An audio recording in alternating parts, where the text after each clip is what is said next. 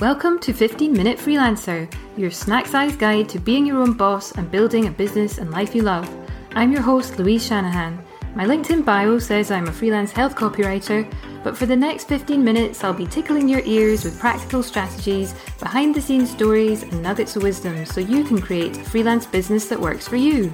Whether you're just starting out or you've been self-employed for a while, I'll be right here with you to help you navigate the ups and downs of freelancing life. So grab a coffee, relax and join me for 15 minutes of freelancing fun. Don't forget to hit subscribe.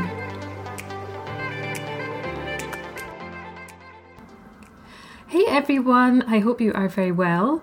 A while back, I did an episode on how to find freelance clients on LinkedIn, and a lot of you seem to find it useful, which is great. There were some requests to do the same sort of thing for Twitter, so that's what I'm going to cover today, how to find freelance clients on Twitter. Now, I know there is a real dark side to Twitter, let's be honest. It's addictive, it fills our brains with mush, it's the epitome of clickbait culture, there are a lot of creepy folk, their reporting process sucks as well, so why use it, okay? But I actually really enjoy Twitter a lot of the time if I'm controlled about how often I use it. There's some real upsides if you are intentional in how you use it, and that means having some awareness of when you're getting sucked into those rabbit holes that are just going to steal your time and energy, and make sure that you only follow and engage with people who are going to be bringing the right kind of energy to your feed. That doesn't necessarily mean creating an echo chamber for yourself. I think it's good to follow people who have different perspectives and different experiences and expertise than you. But there's maybe a difference between how you curate your feed for professional purposes versus personal purposes. Mine is somewhere in the middle, so I'm conscious that it's primarily a work account where I want to follow people who I'm interested in from a professional perspective. But, and I want them to see me as a professional, but it's still just me, right? I like and share posts that aren't strictly work related. I share random bits and bobs about my daily life and my thoughts. So it's obvious what my non-work interests and politics are without that being the main focus for the account.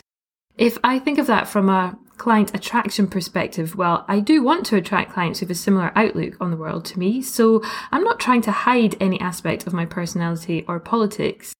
I think of it kind of as a water cooler thing, if such things still exist. Like if I worked in an office, I'd maybe chat about non-work stuff around the water cooler, but I'm still aware that I'm at work, if that makes sense. So maybe like the language that I use, the things that I talk about would be slightly more carefully thought through than if I'm just, chatting to friends in the pub or whatever. Do office workers still chat around a water cooler? I don't know. Maybe they all traipse out to Starbucks instead. I guess it's on Zoom now anyway. So yeah, although I spend way too much time on Twitter, it's not my main source of new clients, so I'm not writing every single tweet with that specific purpose in mind. It is a way for me just to connect with other friends too.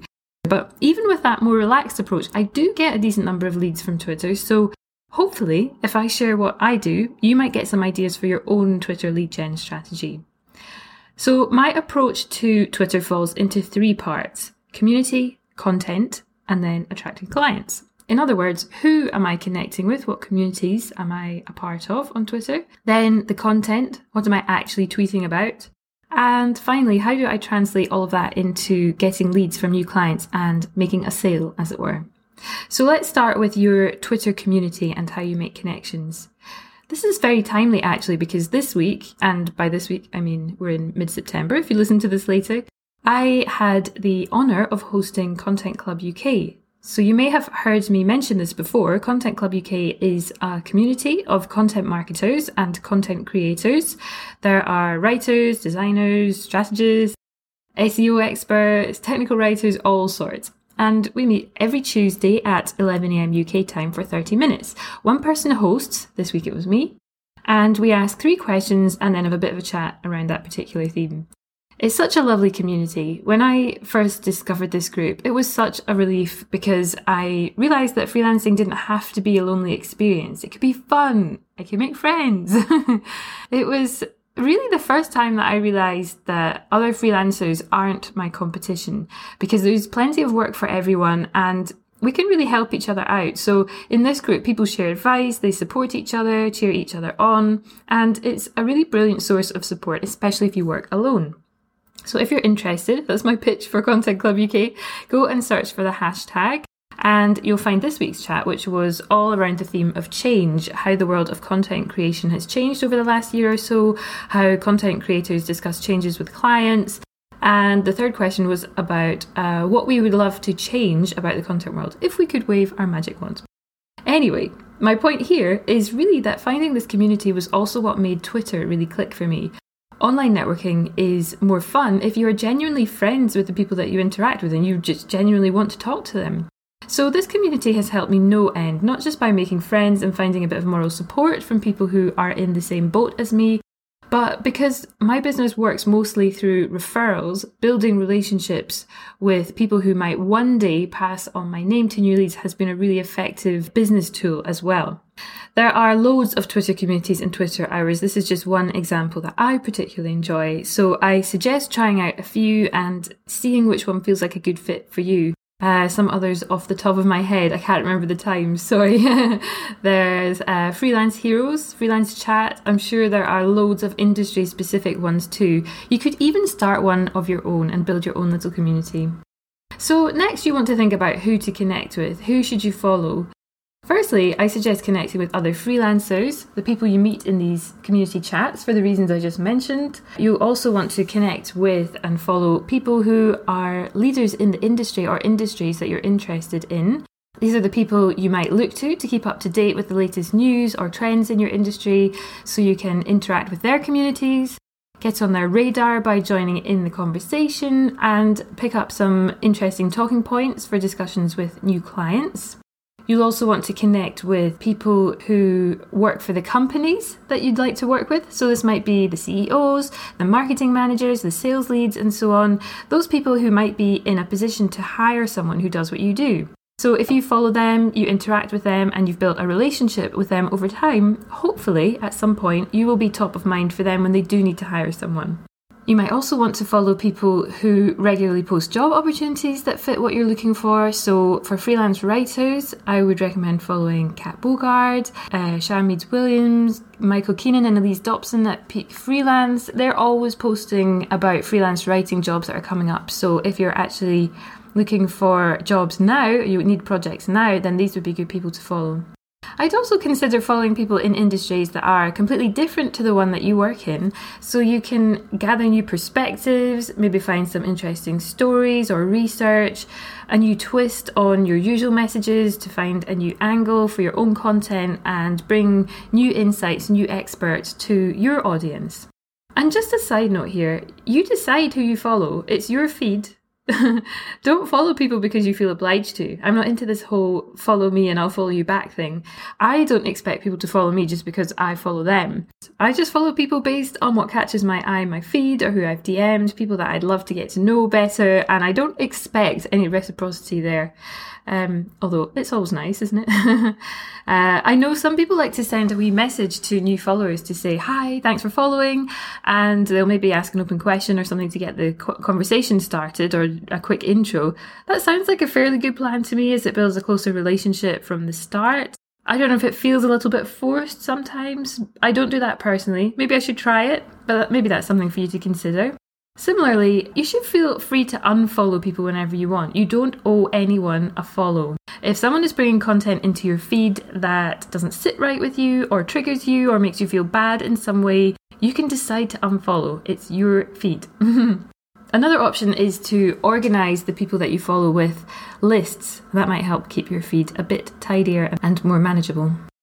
Okay, so content. What should you actually post about? Most importantly, I think you want to avoid being one of those people who just like other people's tweets. You're not going to build any meaningful relationships that way. So the number one rule is to engage authentically.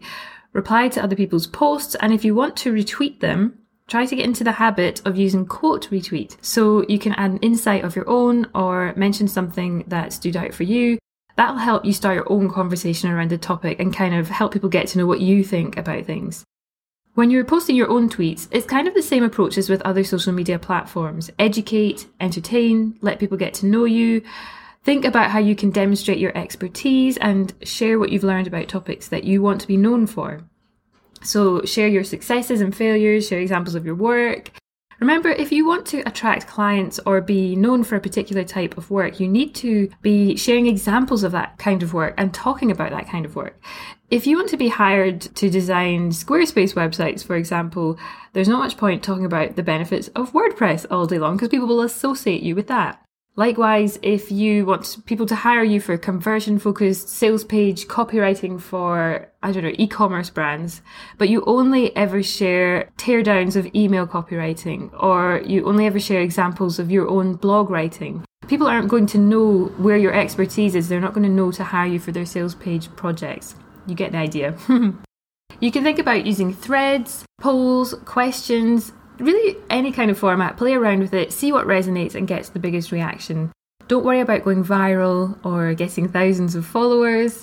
We're all about the 1,000 true fans theory here, right? And if you're not sure what that is, I talked about it on the Vanity Metrics episode, which I'll link to in the show notes.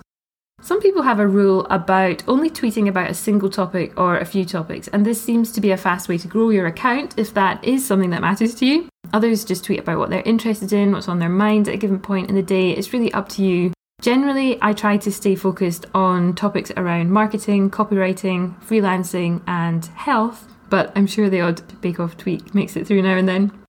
I wouldn't be aiming for 20 to 30 tweets a day or anything, but obviously the more you post, the more conversations you're going to be having. If you only tweet a couple of times a week, it's going to take a while to build relationships. But you do want it to be manageable. You don't want this to take up all your time when you have other work to do. Sometimes I set aside 20 minutes in the morning to engage with people, tweet what I'm up to and so on. Putting a time limit on it like that can be quite effective so you don't get sucked into those rabbit holes as I mentioned. As with all aspects of marketing your freelance business, if it's not workable, you're not going to stick to it. But at the same time, if you're serious about seeing results from something, you do have to put a little effort in. So there's a bit of a balance and thinking about trade-offs there. One way to get more mileage out of this and save effort is to think about how you can repurpose content. So have you got blog posts that you could turn into tweets? Can you take a couple of lines from an article that you wrote recently and turn that into a tweet? Can you come up with a few ideas each week and reuse and rework those posts on other social media platforms? I usually cross-post my more insightful tweets on LinkedIn, and it's interesting to see what the different response is on the two platforms. You can also turn your Twitter threads into blog posts. As I say, some people like to focus on a particular topic or a few topics and mention those in their profile. Your profile should make it clear what you do and what you tweet about so that if someone likes a tweet of yours and then they decide to look at your profile, they can decide if they want to follow you or even hire you on that basis. So you definitely want to include your website address or your contact page or a link to your newsletter sign-up page or whatever you want them to do most. What's your call to action? So finally, how does all of that translate into new clients? I don't seek out people I want to work with and then go for a hard sell, really. It's more about creating a feed that reflects kind of conversations that I want to have with clients and hopefully a feed that genuinely is interesting to me so that I want to spend time there, not too much time, and I feel inspired to contribute. So it's really about attracting leads through networking and building relationships, starting conversations that lead to new projects. More directly, you should keep an eye out for people in your network who are looking for help with a problem that you solve. So you want to get good at spotting when someone's looking to hire someone with your skill set and then putting yourself forward. And then that might involve a direct offer of help, or you might just share a blog post or recommend something that they can do to solve their problem. Being helpful is pretty much a fail-safe strategy when it comes to attracting clients. I don't love the idea of cold pitching on Twitter, but maybe it works for some people. If you go back and listen to the episode with Bree Weber on cold pitching, although that was about emailing people, there may be some ideas there, I'm sure there will be, that could be applied to Twitter. Finally, if you want people to hire you, at some point you have to ask. Let people know that they can hire you and how. So every so often, remind people what you do, how they can hire you, share your availability or whatever.